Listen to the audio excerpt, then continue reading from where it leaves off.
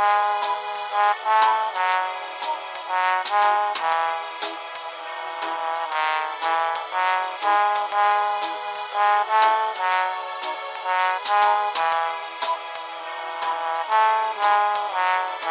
everyone, and welcome to 35mm Perspective, a podcast where we watch movies and tell you what we thought about them. My name is Jacob Coots. I am your host today, and I am joined by my co-host, Grant Vaver, with a silent A. Grant, how are you doing today? I'm doing pretty well, Jacob. How about yourself? Not doing too bad. It's been a very interesting week. We watched a movie, and it was kind of a culture shock for us. So we'll have to talk about that. Today, our show is a show in two parts. Hopefully you guys are going to be getting used to the new format. All we're going to be doing after this intro is a trailer section where we talk about some movies that are coming out in the future, and then we'll be moving into our feature presentation, which this week is The Farewell, which was an interesting movie, like you said, Jacob, a bit of culture shock, even though we were just watching a film. Well, with that being said, let's just get into the trailers.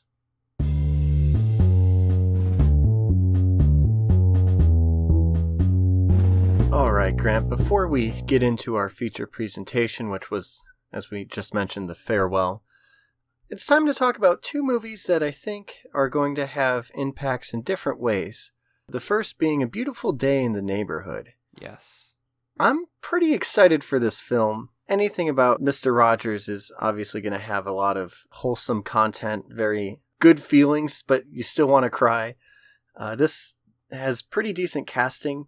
Tom Hanks as Fred Rogers and Matthew Rhys as Tom Junod. So this is a real story that happened, and it seems like a pretty interesting one. Yeah, definitely. And I mean, I've never considered who would play Mr. Rogers in a film about him, but in terms of big box office Hollywood stars, I think Tom Hanks is probably about as good as you're going to get without, again, finding a small-time actor that is able to look and speak a lot like Mr. Rogers. I think Tom Hanks, from what I've seen from the trailers, nails it. Exactly. I double-taked. I was wondering if it was actual footage or not they were showing from the show. So very good casting, I think, there. And the movie's produced by Sony, who have been in the news for more than just this movie recently. But this seems like it's a movie that will earn people's good graces and not the whole Disney fiasco that's been going on. I also am curious to see, so there was a movie documentary that released last year called Won't You Be My Neighbor, and I was very confused when I first saw this trailer in the theaters. I wasn't sure what the difference was, and then I looked into that, and yeah, two very different tracks for the same person. So Mr. Rogers getting a lot of love in cinema recently, but for good reason. He was a person with a lot of love to give. Like you said, Won't You Be My Neighbor was the documentary following kind of the life of Fred Rogers and how he came to get the TV show. And this movie follows the true story of Rogers and Junod, a cynical reporter who was assigned to write a piece on Mr. Rogers, who you see in the trailer, and his girlfriend says something about, like, don't you ruin my childhood for me, which I think was a sentiment echoed by a lot of people, not only with this movie, but also with Won't You Be My Neighbor. I know that during its release and conception, a lot of people were concerned that something horrible or marring to Mr. Rogers' character might come out. But luckily, none of that happened because it seems like there's nothing bad to come out. He seems like a genuinely really good guy. And you see some of that also in this trailer and just how much love there was for him, not only for the people that saw him on TV, but the people in his actual physical community. Agreed. I think that line was very selectively chosen for trailers because I had that same thought. I didn't really watch Mr. Rogers growing up, but when I watched this, I was like, oh no, is something bad going to happen? And then they said, don't ruin my childhood. And I was like, okay, that's probably a feeling most people have. So he's part of that holy trinity with Bob Ross and Steve Irwin of people who are just so wholesome. And even if you try to dig dirt on them, I don't think you could. A lot of popularity for this movie. It seems like people are very excited to go watch it. It's has comparable social media shares and discussions to Venom and Spider-Man Homecoming, two movies that did very well at the box office, but I think this movie has at least seems to have a bit more substance than your average comic book film. Yeah, and we'll know more when we see it on November 22nd of this year. Now, the second movie that we're going to talk about today, I don't like to use the term Oscar bait, but it's kind of Oscar bait, it feels like, mostly because it's based on the 2014 Pulitzer Prize novel for fiction, The Goldfinch. The trailer does a pretty good job of setting up the beginning of the movie and showing us who the main character is going to be. But then it kind of does a much better job of obfuscating what the rest of the film is going to be. But again, based on a lot of the emotion, the way that the trailer is designed, which I can only imagine is how the rest of the film is designed, a lot of these dramatic, emotional elements that we tend to see in a lot of the, if not Oscar-winning movies, Oscar-nominated movies tend to have. So I would be very amazed if it's not in contention for the Oscars, and I'm assuming that's why it's coming out this year versus early next year, which seems like maybe a less crowded time for something like this, but I'm sure they just wanted to get it in under the Oscars deadline. Certainly to beat that deadline, and also because more recent movies later in the year tend to have a higher chance at winning just due to recency effects. The first thought I had looking at this trailer was, I'm not sure entirely what it's about, but I still feel emotions, and so I'm probably going to see it at the Oscars. I'm glad you shared that same sentiment. I mean, it looks like it's going to be a fine movie, a great cast. You have Ansel Elgort, who was in The Fault in Our Stars and Baby Driver, Finn Wolfhard, who was in Stranger Things. He's practically what people think of when you say Stranger Things. Nicole Kidman and Jeffrey Wright, who was in movies like The Source Code, Hunger Games. He's not Lawrence Fishburne, sorry. So if you have seen a small movie called The Matrix at some point in your life, he's not that person. It's a pretty long book from my understanding of it. Yeah, it's almost 800 pages, and a lot of people have described it as Dickensian, and, you know, it seems like it's very wholly focused on a character versus a story. It's, again, there's the typical conflicts, right, where it's like man versus nature, man versus man, man versus self, and this seems very, very much like a man versus self, and maybe even a little bit man versus society thing. But again, it's that also, from my experience, tends to be some of the movies that are Oscar nominated are those kind of introspective films where the main character isn't necessarily dealing with outside problems so much as dealing with problems within themselves based on problems that arose from the outside that cause deeper resonating issues. Because straight up in the trailer, we see what appears to be his mother, Theo, the main character's mother, killed in a terrorist attack, seemingly at an art museum, while they were looking at her favorite painting, The Goldfinch, after which the novel and movie are named. And that very clearly seems to cause some trauma in his life, which I believe is going to be the onus for a lot of the events that we see following throughout the film. I hope this movie does touch on a lot of themes that would be hard to navigate. So that introspection, sort of survivor's guilt that seems like is present, some powerful shots of the main character in the fetal position, stuff like that. There also seems to be a lot of struggles with familial problems. It's unclear, but it seems like his dad at one point, it might be abusive. Grief, terrorism. So there's a lot this movie can touch on it, and I hope it does go on some less approached themes. But I guess we'll see what it does and more on September 13th, so just around the corner. Yeah, and I guess we can go ahead and announce that we are actually going to be reviewing The Goldfinch here in just a couple of weeks. And that is actually also going to be the episode where we do our quarterly review. So instead of this trailer section like we would normally have it, we're going to go back and look at the scores that we gave to all of the movies that we've reviewed thus far, talk about if we want to change any of them, why we want to change them, and just a generalized look back to see if we maybe got some things right or if we maybe got some things wrong. That will be a fun episode, sort of our own little in-house informal Oscars. Yeah, and with that, let's just roll right on into our main event, the feature presentation, which is The Farewell. We will be right back.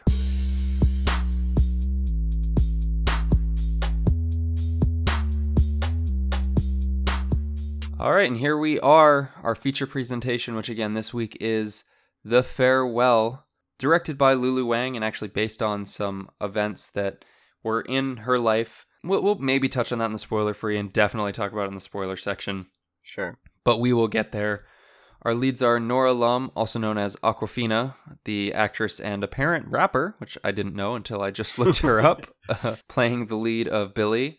Zhao Shuzhen playing Nai Nai, Billy's grandmother. Zi Ma playing Haiyun, Billy's dad. And Diana Lin playing Jian, who was Billy's mother.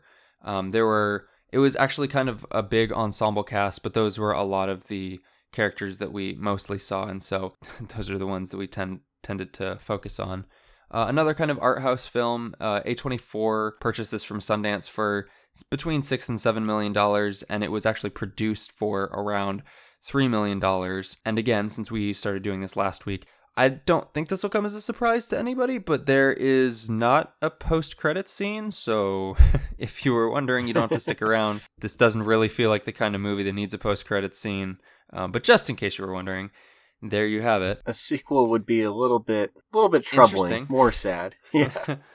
I feel like I say it every week that this was a tough movie to review, but this was probably one of the hardest movies, not necessarily to review, but for me to rate, because I felt almost like we talked about in our introductions, there was a bit of culture shock here, because this is a movie primarily focused on a lot of Asian and Eastern cultures, and me being, a white Anglican American, they're not cultures or traditions that I'm used to, and so it was a bit of whiplash where I immediately looked at some of the things that they were doing and talking about, and I'm like, well, no, that's wrong isn't the correct word to use here, but it's like, well, that doesn't seem right, and then, I realized that that's my perspective and how I grew up. And so it was very difficult to rate and even think about, because again, I'm looking at it from a very different perspective than a lot of the characters, which was cool. It was cool to stretch myself and try and think about it that way. But just from a filmmaking perspective and a storytelling perspective, it was very hard to give this an actual numeric rating. And I think you shared some similar issues. Am I right, Jacob? I wholeheartedly agree with that, and for mostly the same reasons. Being in a different culture than the movie this was based on, not only in terms of East versus West, but individualistic versus collectivistic, that made it a little bit harder just to parse out what was perhaps a movie element and which was actually a cultural element. Because you consider both of those things when you're reviewing a movie. Our empirical scores, I don't want to say they're less important for this movie, but just keep in mind, we'll preface going in that we are reviewing this movie somewhat from a Western perspective. We're trying to take, of course, a different view. But if I or we portray any inaccuracies or commit any microaggressions or anything like that, we do apologize. We're here to review this movie as honestly as we can. And it was a pretty good movie, so I guess we'll just jump into the spoiler-free segment here. What did you think, Grant? What was your sense of this movie? I liked it a lot. I think there was some interesting elements, some interesting filmic elements. I don't like using the term Oscar bait, but very art housey elements. Here's what I'll say. It is certainly not going to have shots similar to like a Kubrick film or a Marvel film or a Fast and Furious movie, because this isn't, again, the story that's being told. I'm assuming that, again, Goldfinch, which we talked about earlier, which is much more a story about character, which this is very similar in that it's about character. The shots will be much more similar, where it's not going to be hard, fast cuts, because there don't need to be. We need to have much more lengthy, brooding shots to watch how characters interact with each other and with the world around them. We're not jumping between 6 different set pieces because everybody's together, and the conflict here is the way that they're interacting on a societal and in the ways that they're talking versus, you're racing or crashing cars, or you're punching each other or trying to save the universe. This isn't a movie at its core about trying to save the universe, or at its core about really trying to necessarily save anyone. And you get that in the trailer where, if you haven't seen the trailer already, sorry, I'm going to give a bit of a spoiler, but this is in the trailer, so it's not even really a spoiler. The premise of the movie is that Billy's grandmother, Nai Nai, is dying of stage 4 cancer, And she's living in China while Billy and her nuclear family are living in the US in New York. And they go to China to see her under the guise of going to Billy's cousin Hao Hao's wedding. But the real reason that they're going is to see Nai Nai before she passes away. And the tagline of this film is based on the real lie, which is that nobody told Nai Nai that she has cancer. They told her, oh, we went to the doctor, but healthy as a horse, you're totally fine. And so everybody's trying to kind of hold it together and not tell her. And it's this lie that they're keeping with her. And it's not about saving Nai Nai, really, because that's, again, very hard to do, to save someone from cancer. But it's more about conflict within the family as to whether or not to tell her and to not let it slip, and also to try and keep her happy and make her feel like she is still very healthy. Which in some way could be perceived as saving her, because they want to save her last few months. And I guess it's a cultural element, but we'll talk about that more later on how just, it's not a traditional save, but they're trying to save her last few months of life and make them as joyous as possible. So it's a film that, again, won't have those hard cuts like you were talking about. It's very much in, I call it the Sundance Film Festival genre. Yeah, that's a good way to describe it. Oscar bait, or many different ways to construe that. But those long cuts are present, and I think sometimes they serve a good purpose, and other times they were, for me, a little bit awkward. Just cuts on long things or long shots after not necessarily emotional things. It's just a different type of movie. It's compiled and edited in a different way. And so you'll see that it's shot in a very similar way to Midsommar, in that it has those lingering shots. Sound is not really...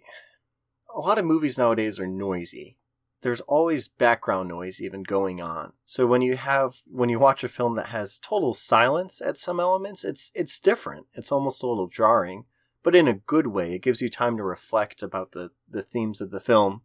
And that's something you'll be doing a lot, especially if this is a personally relevant movie for you.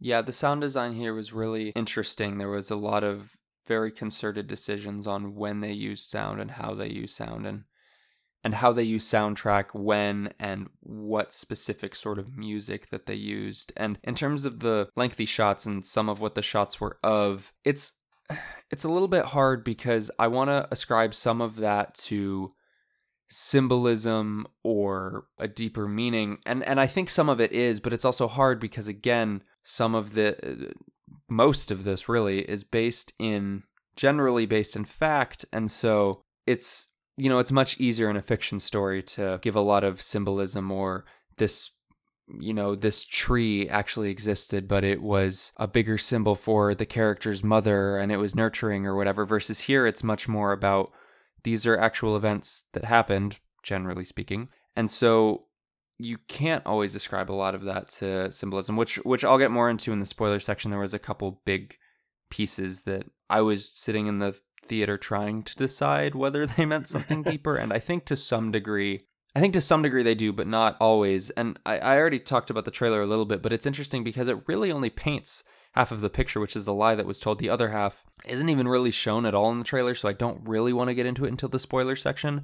But what I will say is, if you haven't seen it yet, there's maybe not a half of the movie that you're missing, but there's definitely another conflict that occurs that I wasn't ready for, but that was very interesting, especially from the perspective of where I was sitting. It was much different from the trailer for me, not only in the half of the story that was missing, but the trailer made it seem like it was going to be a very happy or at least active film in some sense. It had two very upbeat tracks with it, and it's not that type of movie. So the trailer is a good thing to watch, and it's a very well-made trailer. But keep in mind, it's not going to have the same tone as the trailer, and you're still missing a good deal of the movie, which I like. Too many movies nowadays spoil what's in the actual movie. That being said, just having a movie on this topic in general is very good for a lot of different people. Many of my friends and persons online have had similar stories to the ones in this film, and they found it empowering, emotionally impactful for persons who aren't in this culture. It can be really interesting and also very informative and perspective opening to see that this is a very common thing just across the big water thing to have this be a film that's very culturally accurate to my understanding, and also to have it be told to a wide audience was cool in some way. Yeah, I'd agree. And in terms of, you called it a Sundance film, which I think is a good descriptor. I've seen it described as a drama, and I think dramedy is actually, this is one of the few times where it's a fairly good description, in that it definitely has a lot of drama. The whole point of the plot is a pretty dramatic plot where, again, you're trying to tell a lie to somebody about their own health. There's a lot of weight and drama there, but there were so many comedic elements throughout the movie. Nine was hilarious, without getting too deep into it in our spoiler section. Like, far and away the best character as far as I'm concerned. Oh, yeah. She was so funny and very matriarchal, grandma-like. And it's funny to me that across culture, and I mean it probably varies culture to culture, but at least looking from, again, a very Anglican culture, and then watching this film and knowing some friends who are of various different Asian descents, it's very funny to me to see that in a lot of ways grandmothers are kind of the same everywhere. Very much so. They are a worldwide staple, and they're always the mobster of the family, sort of that matriarchal. It's their grandma, and so I agree, it was cool to see that also in this film. All right, so Jacob, again, I know that this was difficult. It was certainly difficult for me. Like, I had written all of my talking points, and then I just stared at the blank rating slot that we've got in our show notes, and I stared at that for a very long time. So again, I know this was difficult, and like you pointed out, don't necessarily take our empirical scores as gospel, because this movie goes a lot deeper than that. But if you had to score it out of 10, how would you score it? First, I'll give the context of the general reception for this film, which was very good. On Rotten Tomatoes, it got a 99% from critics and an 87% from the audience. On Metacritic, it was a 90 from the critics and an 8.1 from the audience. So those favorable or not ratings are almost close to the raw scores, which is insane. It did not get a score on CinemaScore because it wasn't a large enough film. And if you remember our CinemaScore industry talk, that kind of shows you that this movie isn't as widespread as I would like it to be. I think this movie it's modestly successful, but for how well I think it talks about a number of issues, I wish it was at least big enough to get a CinemaScore rating. That being said, there were some elements that I think were, just common to Sundance films that I don't really like. I gave it a 7 out of 10. This could have been, it was impossible to give this movie a score. I settled on a number. What about you, Grant? It was really hard. I was talking to you as I was trying to figure out what to score it, because I couldn't find anything really wrong with it necessarily, or nothing hugely wrong anyway. At the same time, it didn't feel like a 10 to me, certainly. It wasn't a bad movie by any stretch. The direction was good. Again, the sound design was incredible. The use of sound, the acting was all really, really good and felt very organic, like a lot more so than a lot of the other movies that we've watched, because, like I said, this is based so heavily in fact. Like you said, it was impossible to score. I ended up going with an 8.5 because I just don't know. It could have gone higher. Maybe I could have gone lower, but that felt about right to me. Well, now we can talk about why we specifically gave these pseudo ratings for the movie. But if you haven't watched the movie, just pause this right now. Go watch the film. Seriously, go watch it. It's really, really good. It's going to touch on a lot of things no matter who you are. Exactly. And we'll still be here anyway. So even if you pause it, even if you close the device and app you're watching it on, you can still get to this part of the review. So there's no reason not to. Just go watch it.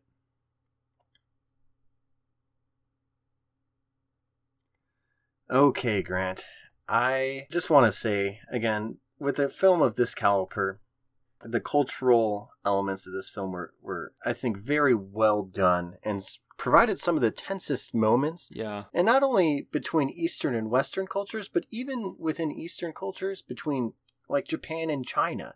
There was a huge divide even within this family about people who had left China for Japan. So I think it was eye-opening not being as close to Asia to see, I don't know if it's nationalism or what, but very personal feelings and divides within all types of cultures. Everything was happening. Yeah, that was the second conflict that I was talking about earlier that I didn't feel like was shown really at all in the trailer, and it was pretty heavily on display between the family members that had stayed in China versus the family members that had moved to Japan versus Billy's family that had moved to the US and become kind of almost a little bit Anglicanized. In again, like Billy's father kind of is having the most trouble out of between him and his brother about telling their mother, agreeing with Billy a little bit, saying like this would be illegal in the US, like how can we be doing this? And there was the really tense scene that you and I talked about offcast,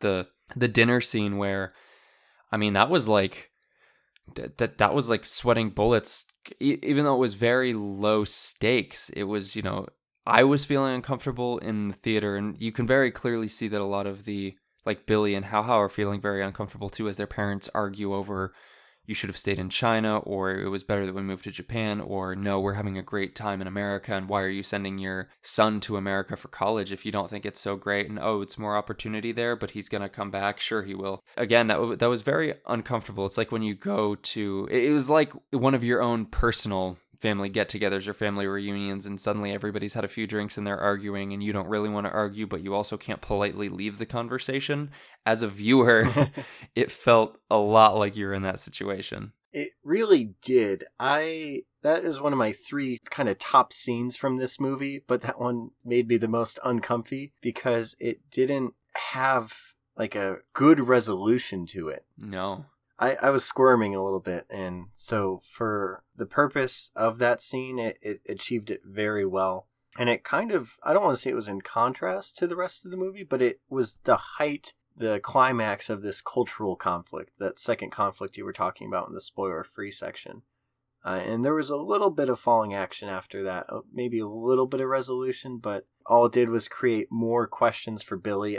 Should I even be in America anymore? And so it was a very well done scene. Yeah, and to that end, I think, like you said, there wasn't a very clear end to the conflict, which made it more powerful, I feel like, because especially with familial ties and things of that nature, and especially in real life, like I said, which this is based on, things don't always have that neat conclusion in 5 minutes. It's life isn't a sitcom, life isn't a movie. Happily ever after doesn't always happen, and sometimes sadly ever after doesn't always happen. There isn't always an ever after. Sometimes this conflict stews and festers forever, and I think that was an interesting way of showing that by, again, there was no clear resolution. It was just passed over and glossed over, and that was something else that this film did very well. So the tagline for the movie is based on the real lie, right? And that real lie is very clearly not telling Nai that she has cancer, but it's interesting to me, I kept thinking, that line kept bouncing through my head throughout the movie, especially because it popped up right at the beginning. And it was interesting to see just how many lies were told to everybody in the family from different characters at different times. Like, Billy doesn't tell her parents that she didn't get the fellowship.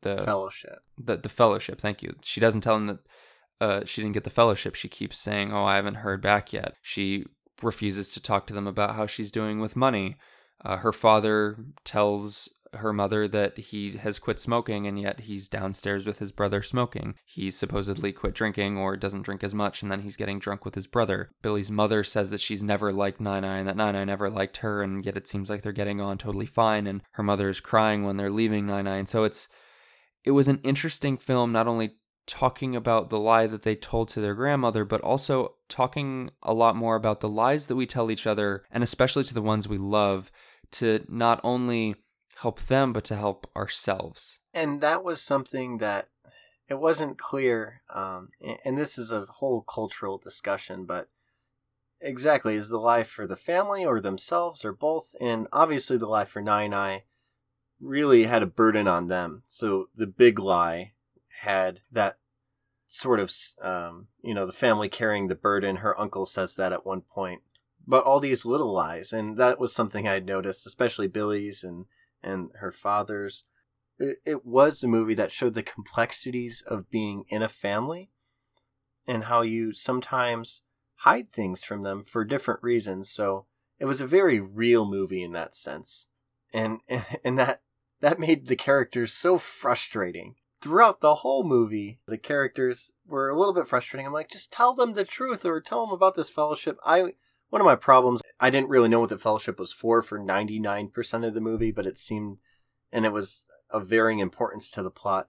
But they were frustrating for the lies, and also they were really mean and confronting to Billy for the same behavior I felt like they were committing. They're like, you won't be able to hide your feelings. But at various points throughout the movie, each character was very bad at handling that emotional struggle of knowing Nai had cancer and not telling her. Everybody but Billy basically almost breaks down and tells her. It feels like they keep telling Billy, like, oh, you're so bad at keeping secrets, you can't come with us. And yet she, I feel like, keeps the secret best. And at least in the part of the film that we see, she seems to interact with Nai almost the most. Of course, again, this is told pseudo from Billy's perspective. We're following Billy as our main character, so that's the perspective we're going to get. But with that in mind, still, like, I agree with you that they gave her a really hard time for problems that they were having personally, which, again, you can maybe ascribe a little bit to humanity, where you see the things that you like least about yourself in others. And so maybe there was some symbolism there. It's hard to attribute some of that to symbolism versus reality, but do with that as you will, I guess. Yeah, going to just the thoughts this movie sparked, though, it made me think a lot about the movie. Sometimes I was thinking and not watching the movie at points, and so it did a good job of making you think, but also almost too well, where I lost track of the movie at times, because it is pretty heavy.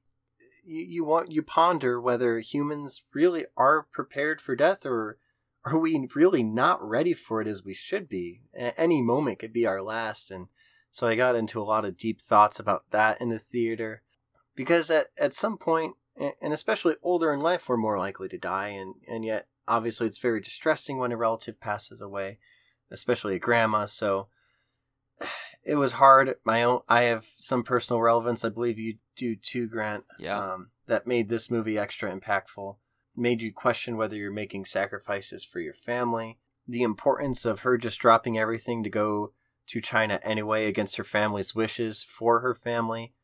It asked a lot of questions, and they weren't rhetorical. I think the movie wanted you to think about these things regardless of the lens you had, whatever cultural perspective you were framing it from. Yeah, and it, like we talked about, it didn't always answer the questions, which sometimes can be a hindrance to a film.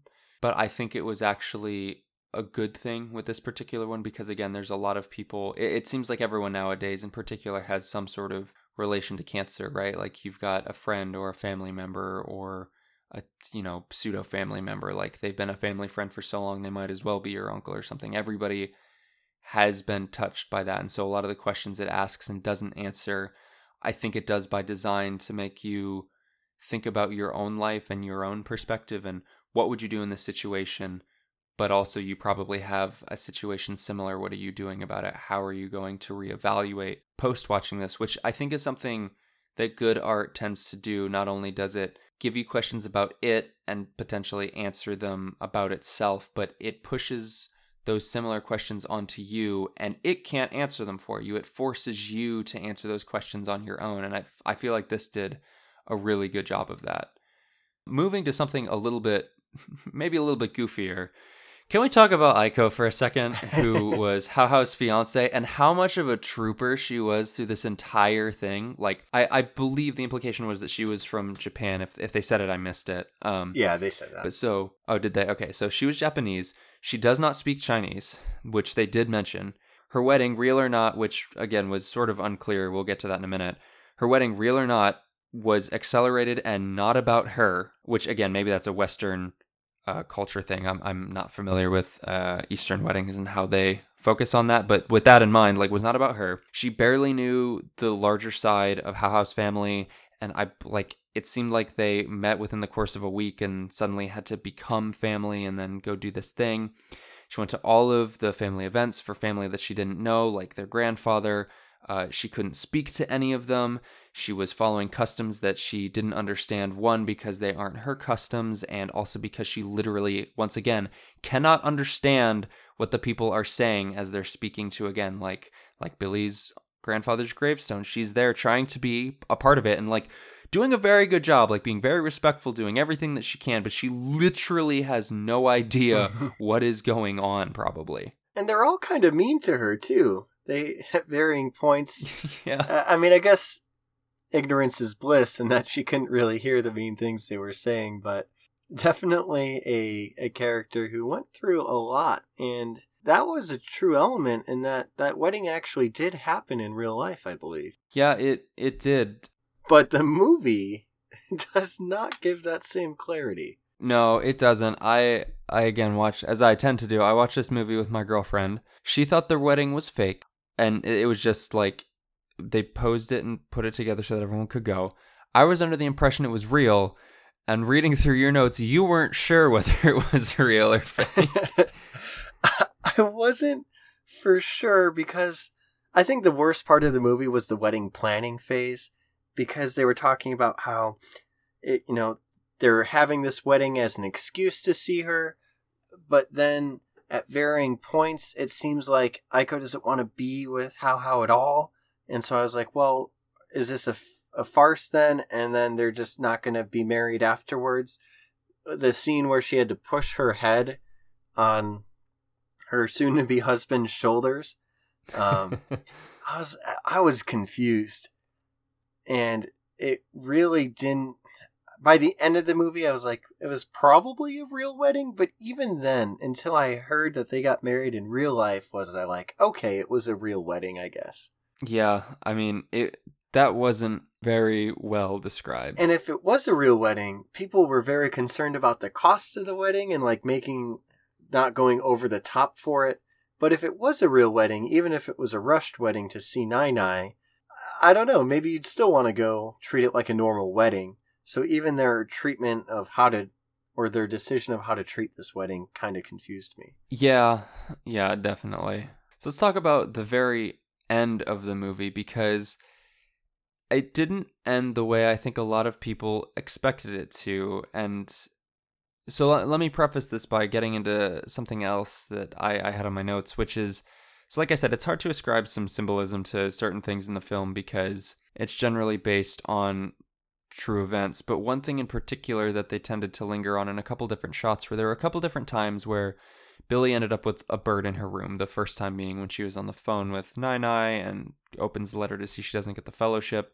There was a bird in her apartment at the beginning of that scene, and then she opens the window, continues to talk to Nai Nai, opens the letter, and then when she looks up, the bird is gone. The second time is when she's in the hotel in China, and it's the morning when Nai Nai goes to the hospital for, it seems like inflammation or pneumonia or her cough, something along those lines. And there's a bird in her hotel room when she wakes up, and it's not touched on again. And then the third time is there's a bunch of birds that go flying off of the tree that appears to be in front of Nai Nai's apartment complex or home, whatever you want to call that. And it was interesting because that was something that I felt like you could maybe put some symbolism to, and I wasn't quite sure at the end what it was meant to represent, because at first I was like, oh, so that's kind of like her grandmother watching over her, maybe, because or bad news about her grandmother, because, or just bad news in general, maybe, because she gets the bad news that she doesn't get the fellowship the first time, the bad news that her grandmother is in the hospital the second time, or the first time. You could also argue that's right around the time that she learns that Nai Nai has cancer and that they're all lying to her and all of these things. So when I initially saw that shot at the end of all the birds flying away, I immediately read that as, okay, well, the birds are flying away now and we're watching them leave. So clearly that means that Nai Nai has passed, right? And then you get the scene where it's like, nope, it's been 6 years, Nai Nai's still alive, which, don't get me wrong, is awesome, but confused me in terms of the symbolism. And then I realized maybe it was meant to show, all the birds flying away were meant to show Billy letting go and learning to understand how important the lie was and allowing to somebody live their life for what it is versus constantly wondering about this inevitable death that might be creeping up on them at any time. And to further this, I read an excuse me, I read an interview with Lulu Wang, the director, whose life some of these events are based on. And here you go. So the question was, Nai Nai is still alive, and now this film is premiered at Sundance. Has your family told her yet? And Wang responded, my family has not told Nai Nai about her illness or what the movie is about. We Skyped with her yesterday and she was excited to hear that there's a packed house, and she immediately said, when can I watch it? And there's an ongoing debate about how we're going to handle the situation. So it's been 6 years and Nai Nai, real life Nai Nai, still does not know that she has stage 4 cancer, which is insanity. Again, we're not going to necessarily debate the ethics of it here, but just I felt that was a point that needed to be brought up because that's actually crazy a little bit, whether or not it was good or bad, that have been able to hold that together for so long and to make a movie about it. I mean, I'm just, yeah. Has Nai Nai not gone on Googled this movie? Because if she sees the trailer, she's gonna find out a very important part. And so not only of the movie but also of her life, maybe. Yeah, exactly. It's like I mean, the opening thing is based on an actual lie. She knows in some way this movie's about her.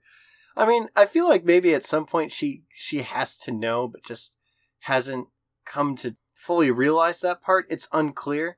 Over 6 years, I mean, it's awesome that she's doing well, and I cannot say that it's a disappointing ending that Nai Nai's actually alive, because that's awesome. It's based on a real thing.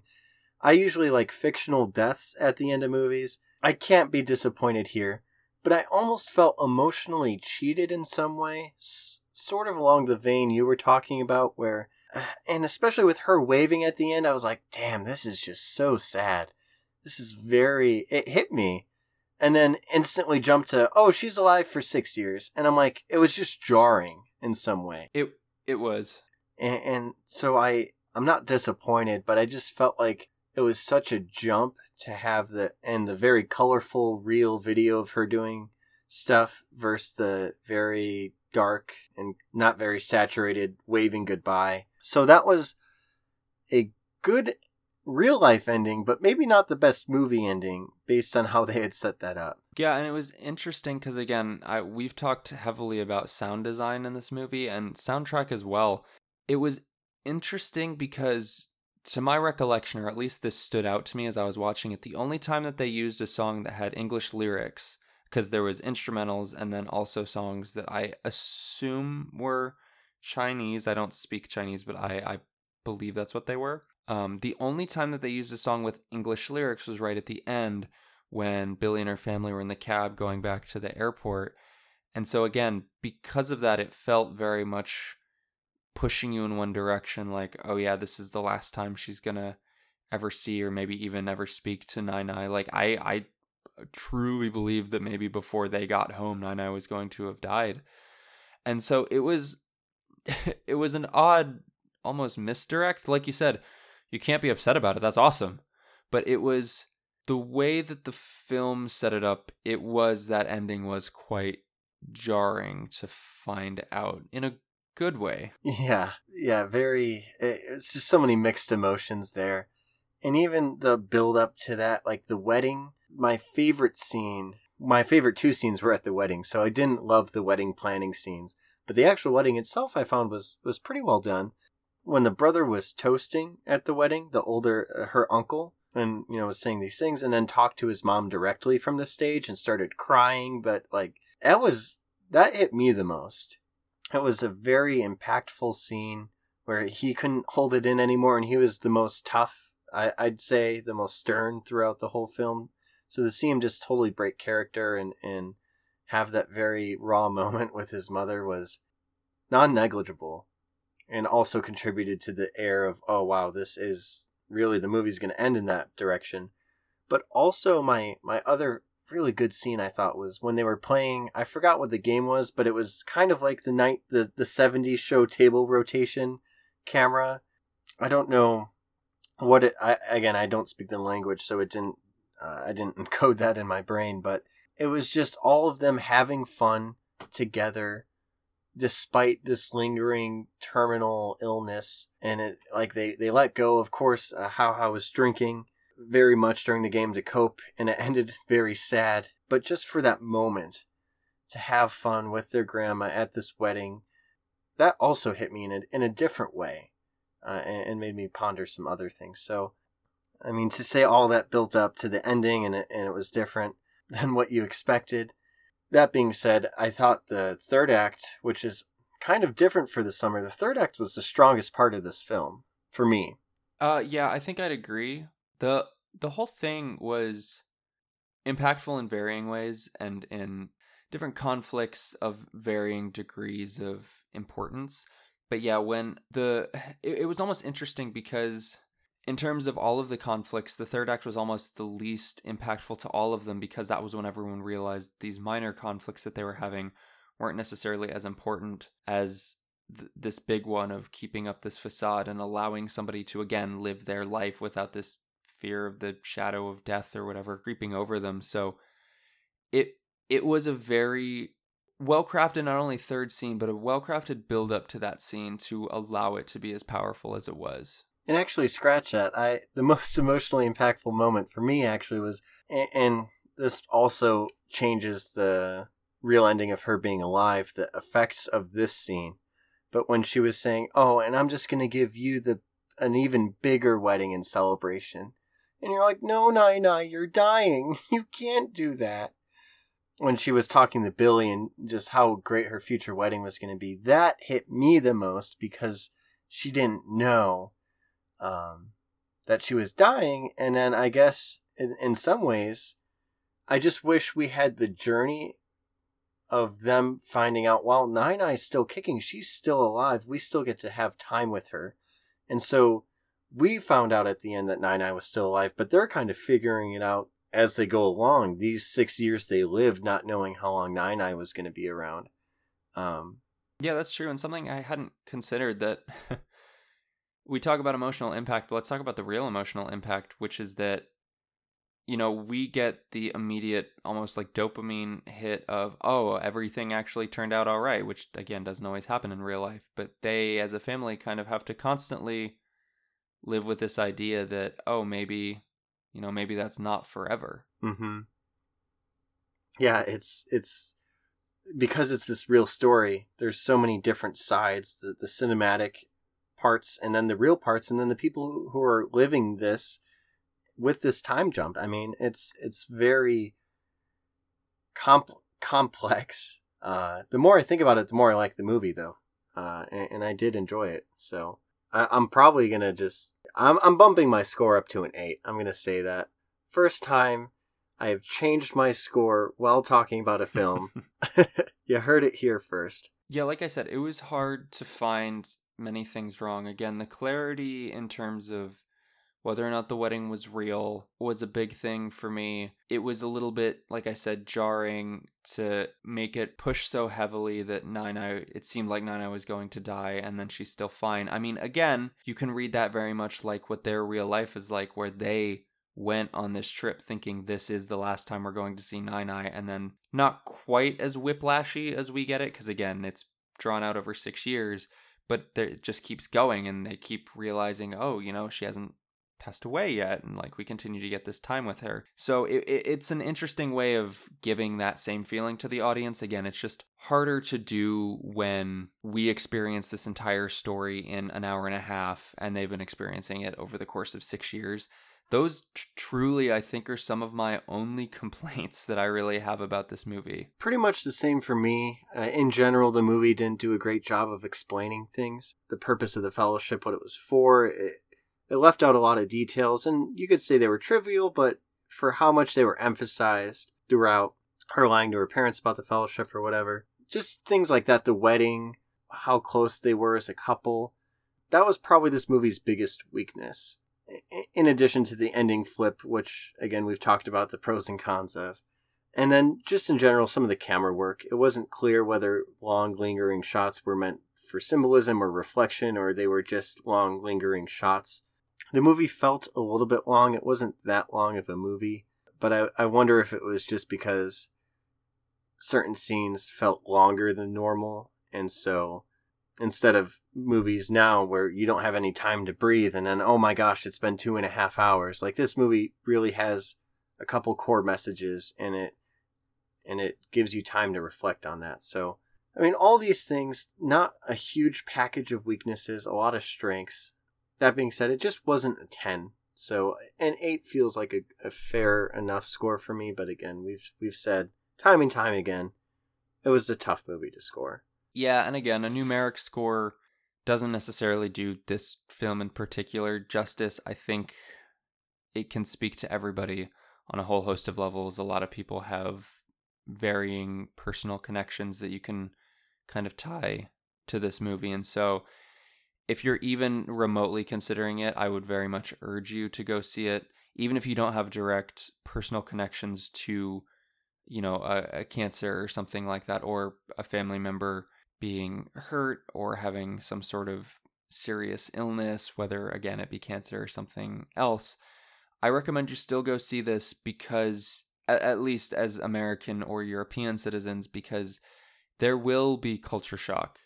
And I think it's important to remember that, you know, your culture isn't the only one, and the way that you see things as being correct aren't going to be viewed that way everywhere, and especially with relation to family and society, there isn't necessarily one correct way to view everything. And for this film to be as authentic and true as it is, directed by an Asian director, and consisting of a lot of true cultural elements, interspersed language throughout. There's a lot of subtitle reading in this film. So it just feels very true, as opposed to a movie that could have been directed by some white guy. I mean, you could see the real cultural elements instilled in this film, which makes you feel better than some other things Hollywood has thrown out there. Yeah, especially lately. All right, Jacob, do you have any parting thoughts for the audience about this film? Not really. I think we did a good job talking about it. Just to say one more time, it wasn't the movie I expected watching the trailer, but that was a good thing. It wasn't a feel-good film about a complex issue. It was a movie that had some frustrating elements because it was a good depiction of real life, and it asked a lot of interesting questions and gave you time to think about that. So it's a movie you don't want to go to unless you're going to pay attention. But that being said, if you're at this point of the review and you haven't watched it, you're not going to regret it. No, you definitely won't. I think what you just said there touches on it really well. This movie, I would almost argue, isn't necessarily even about the lie that they told to their grandmother. This movie is just about life as a whole, which sounds, you know, very much like I'm writing a movie trailer right now. But that, I mean, obviously that is like I said, a big complex part of it, but it also talks about the complexities of families, both nuclear and extended, how we communicate with each other, the things that we deem important and not, and again, the clash of culture, even when you find yourself mixing between the two cultures because that's what you've grown up in. And again, there's something for pretty much everyone in this movie. You can definitely find something to relate to, and it was just a very, very good film. Again, like you said, not a light film, but certainly something very good to watch. So Grant, if somebody, this feels wrong, you have to do your spiel to me, actually.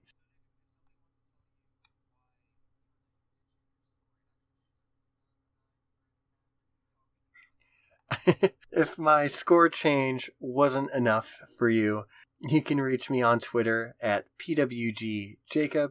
That is PWGJACOB. You can tell me how wrong I was, or maybe how right I was. That being nice is cool too.